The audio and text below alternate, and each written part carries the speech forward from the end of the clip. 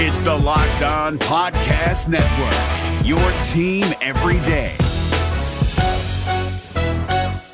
We're driven by the search for better, but when it comes to hiring, the best way to search for a candidate isn't to search at all. Don't search, match with Indeed. 93% of employers agree Indeed delivers the highest quality matches compared to other job sites, according to a recent Indeed survey. And listeners of this show will get a $75 sponsored job credit to get your jobs more visibility at Indeed.com/podcast. Just go to Indeed.com/podcast right now and support our show by saying you heard about Indeed on this podcast. Indeed.com/podcast. Terms and conditions apply. Need to hire? You need Indeed. Jackson Gatlin here, host of the Monday edition Locked On NBA podcast. Every Monday, I cover the three biggest stories in the NBA with the local experts from Locked On. It's an awesome recap of the weekend of the NBA and a look at what's ahead. Mark your calendars on Monday to join me for Locked On NBA podcast, available on YouTube and wherever you get your podcasts.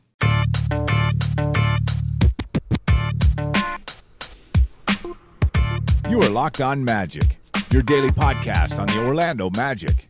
Part of the Locked On Podcast Network, your team every day. And you are indeed Locked On Magic. Today is April 16th, 2019. My name is Philip Rossman-Reich. I'm the expert and site editor over at OrlandoMagicDaily.com. You can follow me on Twitter at PhilipRR_OMD. On today's episode of Locked On Magic, I'm going to go over my three keys for the Magic to get a victory in Game 2 of their playoff series against the Toronto Raptors, as the Magic get set to take on the Raptors in Game 2 of the series. That was very repetitive, and I apologize. But Game 2 tonight at 8 o'clock over on TNT, as well as Fox Sports Florida. Get used to those long TNT commercial breaks. It's going to be a doozy of a game. The Orlando Magic, of course, lead that series 1-0, and if you want to get the Raptors' perspective on things, I highly suggest you listen to Locked On Raptors. Sean Woodley's been on the show plenty of times, and we've had some great conversations about the Magic and the Raptors and how they're related and interconnected, and yes, even about this playoff series. And he has the Raptors covered with the same level of detail and care that I have the Magic covered here on Locked On Magic. For a complete perspective on this series, check out Locked On Raptors. You can find that as well as the rest of the Locked On Podcast Network, including every single NBA team covered with the same level of detail you find here on Locked On Magic, over on the Locked On Podcast Network on iTunes, Stitcher, TuneIn, all the fun places to download podcasts to your podcast-enabled listening device, including the Himalaya app. On the Himalaya app, you can find your favorite podcasts, subscribe to them, get them downloaded right to your phone or device or whatever it is, and even find new podcasts. Create a podcast playlist. You can do it all on the Himalaya app. Check that app out. You can find it all the Locked On Podcast Network. It's your team every day. Here in Orlando, Game 1 is still this big moment of celebration and joy. You know, I feel like you can really feel it in the city. That there is an excitement and an energy about the team that has not been felt since Dwight Howard was here for sure. And really, honestly, since the 2010 season. Yes, that 2011 team made the playoffs, and yes, the 2012 team also made the playoffs, but that win, and honestly, this whole playoff run, it's not at that 2010 team level, because to me, that 2010 team is perhaps the best team in Magic history. But the excitement, the optimism, and the feeling about this Magic franchise has really been at its highest level since then. Everyone has a pep in their step. Everyone is feeling good. And that's what comes when you're up 1-0 in a series. The Magic got a humongous win, and everyone is feeling good and optimistic. And believe me, I'm getting this sense, Game 3 on Friday night is going to be one heck of a scene. Even if you can't get in the game, be downtown for it. Because I have a feeling it's going to be wild even downtown. I don't know if the Magic will set up I don't know if Wall Street will set up the TV for Game 3, but it would not surprise me. It would not surprise me if there are plenty of Magic fans who could not get tickets to what is looking like a sold-out Game 3 to watch the game there. That's really the level of excitement. And of course, the Magic will also host an official watch party at Wall Street in downtown Orlando for Game 2. Doors open or gates open at 7 o'clock. If it's anything like it was for Game 1, it will be a wild and crazy scene. So definitely, if you have the chance, check that out. But that's not the concern for the Orlando Magic up in Toronto. Up in Toronto, the Magic are focused on themselves. The Magic are understanding that game one, while very good and they got the win, it's not indicative of what's going to happen next. That now the Raptors have tape. Now the Raptors have the experience going up against them. And now comes the chess match. Now comes the beginning of the playoff series. I've had a lot of conversations with Magic fans, and this is just my general belief. I think I said this on the pod yesterday. Game 2 is going to be very different from Game 1. I mean, look at the series that we've seen go to Game 2 today, on Monday. The Brooklyn Nets look like they could trounce the Sixers. And then they play tight with them for a half. And then they lose by 30. The LA Clippers look like they're going to get run out of the gym by the Warriors. They go down by, 31 in the third quarter. They win the game and even their series. Game 2 is going to be very, very different. And I truly believe this. For the Magic and the Raptors, there were good things and bad things that are not typical of those two teams. Certainly not typical of when those two teams play against each other. That cut both ways. And the, law of averages, the returning to the mean, suggests that the good will return to its average, the bad will return to its average, and we'll see where things turn out. That was a very close game. Both teams made critical errors that they will shore up and fix. They exposed some weaknesses that the other team will try to exploit.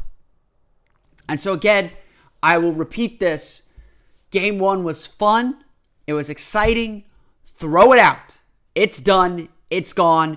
It honestly will have no bearing on what happens in Game 2. That's not to say that you scrap everything or you ignore what happened in Game 1, but don't expect it to happen the same way. Expect things to be very different in very critical ways. I would honestly expect that the Raptors will try Danny Green on DJ Augustine from the start. I think that is a very simple adjustment that I think would take the Magic a lot out of their offense. And if that's the case, that means Evan Fournier might have to bring the ball up a little bit more. That might mean Evan Fournier has to take on a little bit more playmaking duties, which I think would scare some Magic fans. I don't think it's something that the Magic would be too afraid of. On the same token, though, Nikola Vucevic is not going to shoot 3 for 14 again. His 11 points were the lowest he's had since, I think, December. Things will be better. Things will change. And it's whether the things that change for the good become greater than the things that change for the bad at the end of the day. And like I said, and I believe this about the Kyle Lowry thing. Yeah, he went 0 for 7, and it's kind of funny. And Charles Barkley got a little animated about that. I do believe and agree with Steve Clifford that Lowry did a lot of good things. You don't get 8 assists and 7 rebounds and have no impact on the game. Yes, Lowry needs to hit his shots. And if Toronto wants to win this series or win at any level in the playoffs, they will need Kyle Lowry to hit shots. But it's not like he was a negative out there. He deserved to be on the floor at the end of that game. And I think he to his credit, he only took 7 shots. He knew he didn't have it, and he looked to get others involved, and he did get others involved. And so that's something that's going to change. Kyle Lowry will hit shots. He's capable of having a big game, and the Magic can't count on that to happen again. Like I said, Game 2 is going to be very different from Game 1. So what do we expect to happen? What needs to happen for the Magic to get a win? And I do have 3 things that I want to touch on here in just a moment.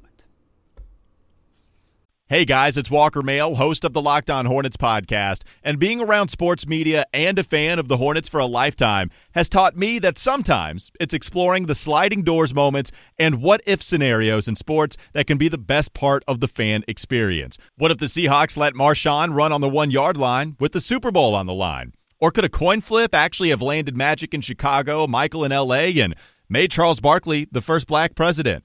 Enter Wondery's newest sports show, Alternate Routes, a weekly leap into the sports multiverse with former SportsCenter anchors Trey Wingo and Kevin Frazier. Each week on the podcast, Trey and Kevin will pry open the sliding doors of a different what-if moment from the world of sports. In these alternate sports realities, dynasties will fall, legacies will change forever, new GOATs will emerge. Follow Alternate Routes on the Wondery app or wherever you get your podcast. You can listen to Alternate Routes early and ad-free right now by joining Wondery Plus. Obviously, the first thing for the Orlando Magic, and I think something that is something that has to happen, is the Magic have to get Nikola Vucevic more involved. Nikola Vucevic's final line in Saturday's game: 3 for 14 shooting, 1 for 3 from beyond the arc, a very big 3, might I add. 11 points, 8 rebounds, 3 assists. He did some very good things, and I will say this, similar to the Lowry issue. Late in the game, the Magic tried to post up Vucevic. He got the defense to suck into him. He got the defense's attention. So even though he didn't score, he made some nice plays. And you look back at that Jonathan Isaac 3, or the Aaron Gordon 3 late in the game. It came on a post up to Vucevic with Aaron Gordon's man, I believe it was Danny Green, peeking into the lane too hard, and Vucevic whipping a cross-court pass to the corner for Gordon to hit that 3, or for Isaac to hit that 3. Vucevic also had a pass where he whipped it across to Aaron Gordon on the wing, who passed it to Isaac, and he got the hockey assist. So Vucevic still had a lot of value, even though he wasn't scoring. But to be sure, the Magic need to get Vucevic scoring, and Steve Clifford acknowledged that. He said earlier in the week that he has to do a better job getting Vucevic touches. He has to do a better job perhaps getting him on the move, setting up and pick and rolls, getting him deep paint touches. And that's really the focus that I have for this team. I think in game 2, Orlando needs to get Vucevic deeper paint touches. And I'm a big fan. I hate standstill post-ups. I hate it when the guy stands there, has the guy on his back, and just calls for the ball. I think that's just bad offense. I like getting my big men to come across cross screens, to come across the lane, catching the ball a little bit on the move before the defense can get set so they can pin him deep in the lane. So if they do get pushed out, they're not pushed out all the way out to the free throw line extended, so to speak. But Orlando had another issue in that game. They didn't score a lot of points in the paint. Orlando had only 36 points in the paint. Toronto only had 40. So Orlando's defense was very, very good. And I would agree with this as well. Orlando's defense was very, very good in game 1. So a lot of this is going to focus on the offense because the offense wasn't very, very good. But Orlando has to do a better job getting paint touches. 36 points in the paint is not going to get the job done. You look at paint touches. These are big things. Paint touches for the Magic. I'm going to pull these stats up because they're all available via Second Spectrum on NBA.com. Orlando had 20 paint touches in the game. 20 out of 355. They shot just 5 for 15 off those paint touches. It's probably not going to get the job done. Toronto had only 14, so Orlando did a good job keeping the ball out of the paint. For the season, Orlando had 24.8 paint touches per game. 24.8 paint touches per game. So 24.8 with a 62.5% field goal percentage to 20 with a 33.3% field goal percentage. Again, the number of paint touches as Second Spectrum measures it were down. The overall field goal percentage was down. And a lot of that has to do with Vucevic, to be perfectly honest. Now, the way Second Spectrum measures paint touches, I imagine, is not the same way Steve Clifford and his coaching staff measures paint touches. So I want to make that clear. And honestly, it's not particularly clear how it's defined, but I do think it is instructive to say, okay, here's this common metric that the league is using to define something. And I do think it is instructive. The Magic were clearly below average offensively in this game. They were able to hit threes, which is great. Orlando shot a really high percentage from beyond the arc, 14 for 29. He had 14 of 29 3-pointers are going to be okay. But really the biggest issue, the biggest long-term issue the Magic have offensively from this game was their inability to get into the paint. And I think that all boils down to setting Nikola Vucevic up better on the block. Marc Gasol is a tough man to move. He is a tough guy to get around. And it just seemed like when Vucevic did catch the ball and move like I like, he rushed things. Didn't want Gasol to get set, didn't want Gasol to block a shot or impede him. And really, Vucevic went to some of his pet moves and Gasol met him and kept him from getting to his spot. So it's going to take a little bit of fight. It's going to take a little bit of tactical tweaking to get Vucevic the looks that he needs. And I think the Magic need to do that. They need to set harder screens. And I think this goes for Terrence Ross, who also had a poor shooting game. The Magic need stronger screening. They need more precise cutting off those screens. This is what the playoffs are all about.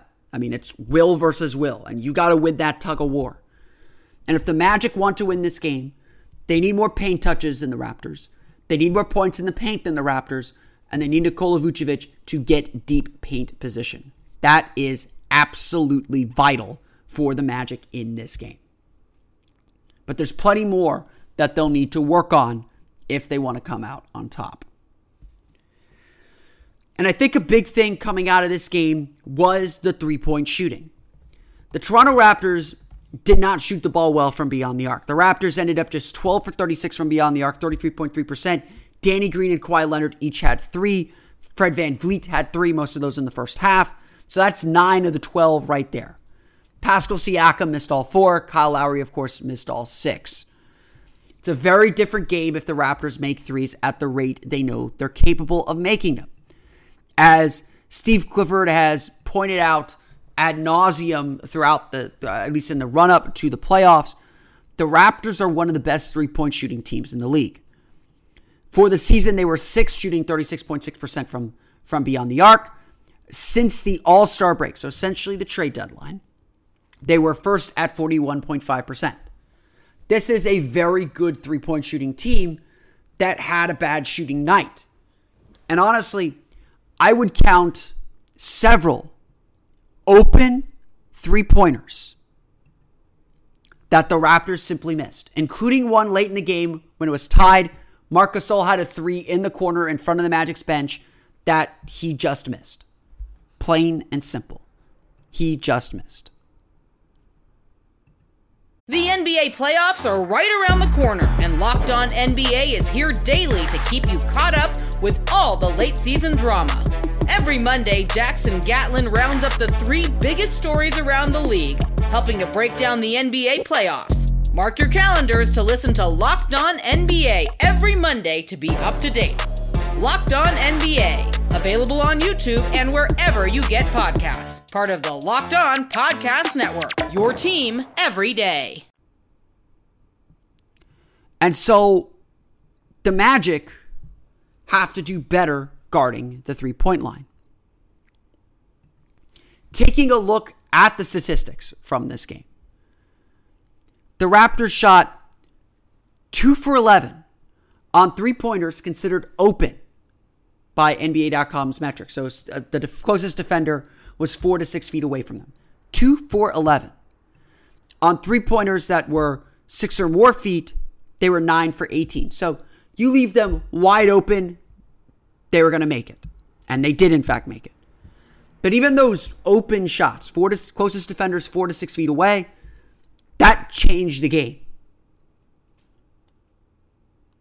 And so I think it's fair to expect Toronto to make more of those shots. Again, those 11 account for almost all of the Raptors three-pointers. That 18 plus 9, 27. 27 of their 36 three-pointers were open three-pointers. So Orlando, I think, in this game has to do a better job defending the three-point line. And in fairness, I think Orlando did a good job scrambling for the most part. I thought that, especially when their defense was really dialed in, and there was a stretch in the second quarter, stretch in the third quarter where it wasn't. But when their defense was really dialed in, they were making second efforts to prevent dribble penetration. They were getting out to the three-point line and contesting three-point shots. They were doing all the things that they need to do. But there were enough lapses that make you worry. That last play with Marc Gasol when he missed that open three, Nikola Vucevic sunk into the paint to help too much, left Gasol open, and the rotation wasn't crisp enough to defend it. Takes a lot of communication with the way the Magic try to pack the paint, and especially with the way Gasol can stretch Vucevic out of the paint with this three-point shooting. Takes a lot of communication to make sure guys are covering those shooters. And to be sure, Kyle Lowry is not going to miss 6 3-pointers again. Especially the good looks that he was getting. And he got lots of good looks in this game. I think that Orlando's got to really focus on defending that three-point line in this one. I think that they really have to make sure that they are on the ball with their three-point defense, because that can change the game completely. That can really change the game completely.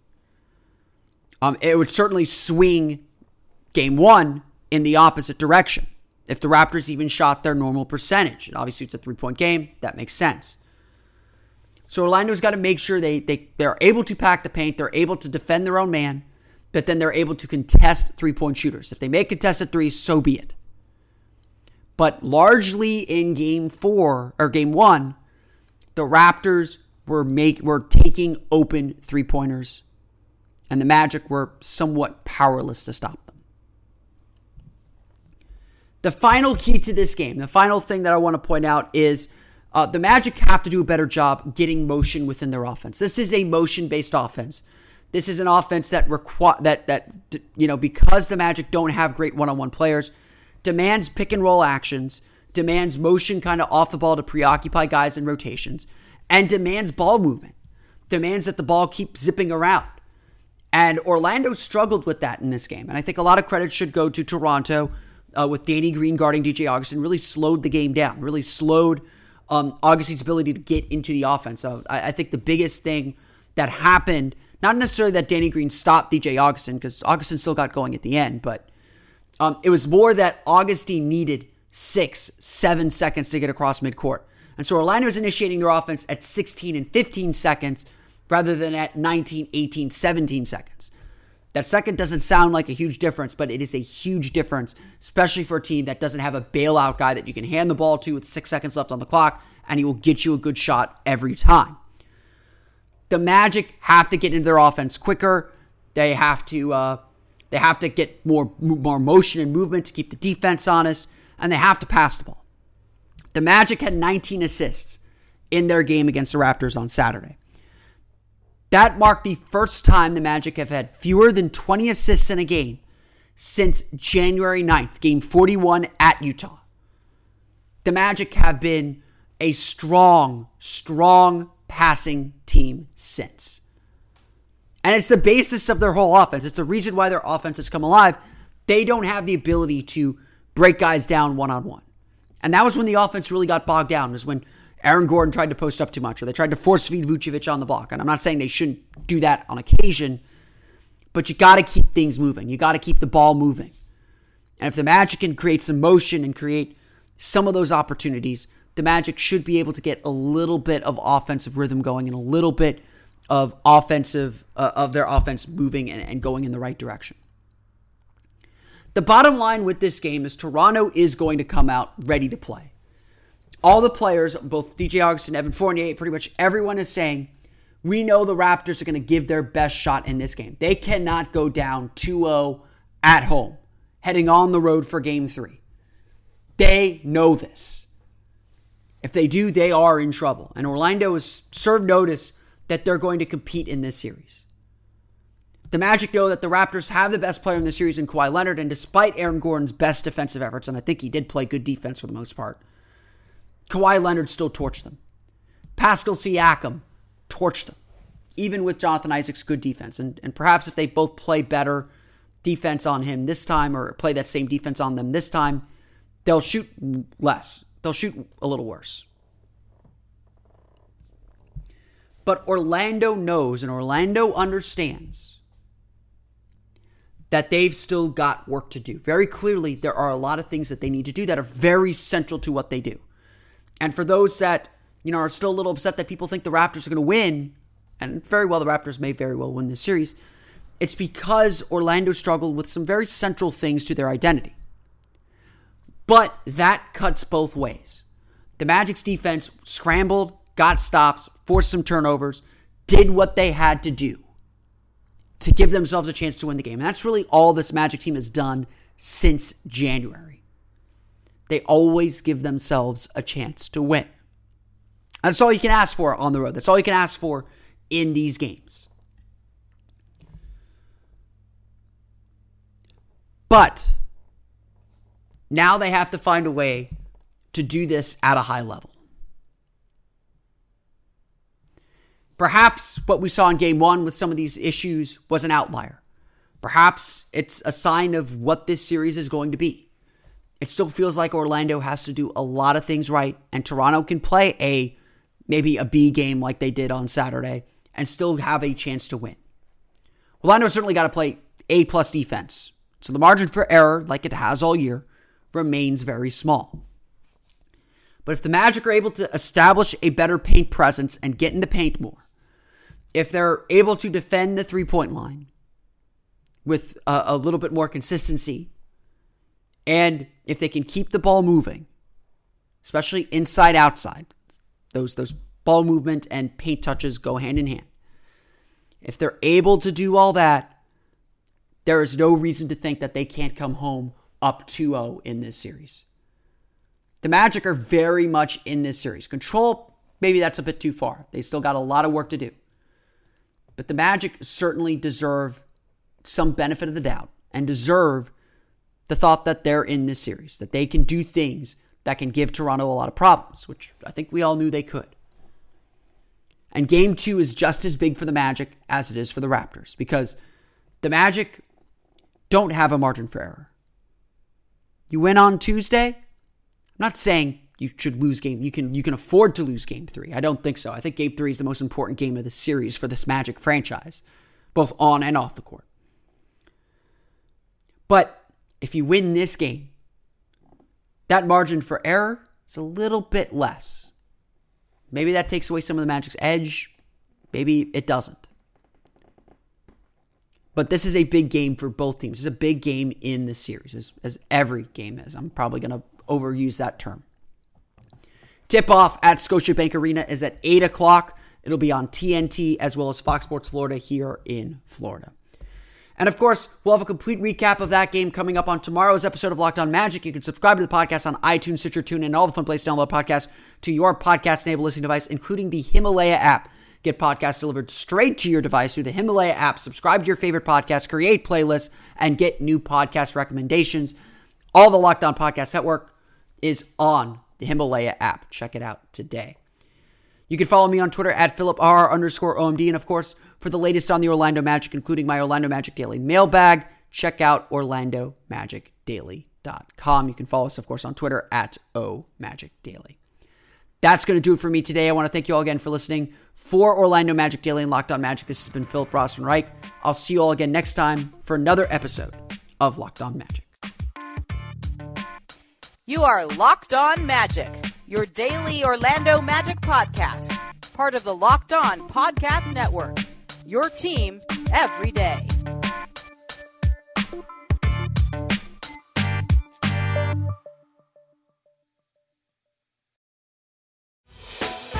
Hey, Prime members, you can listen to this Locked On podcast ad-free on Amazon Music.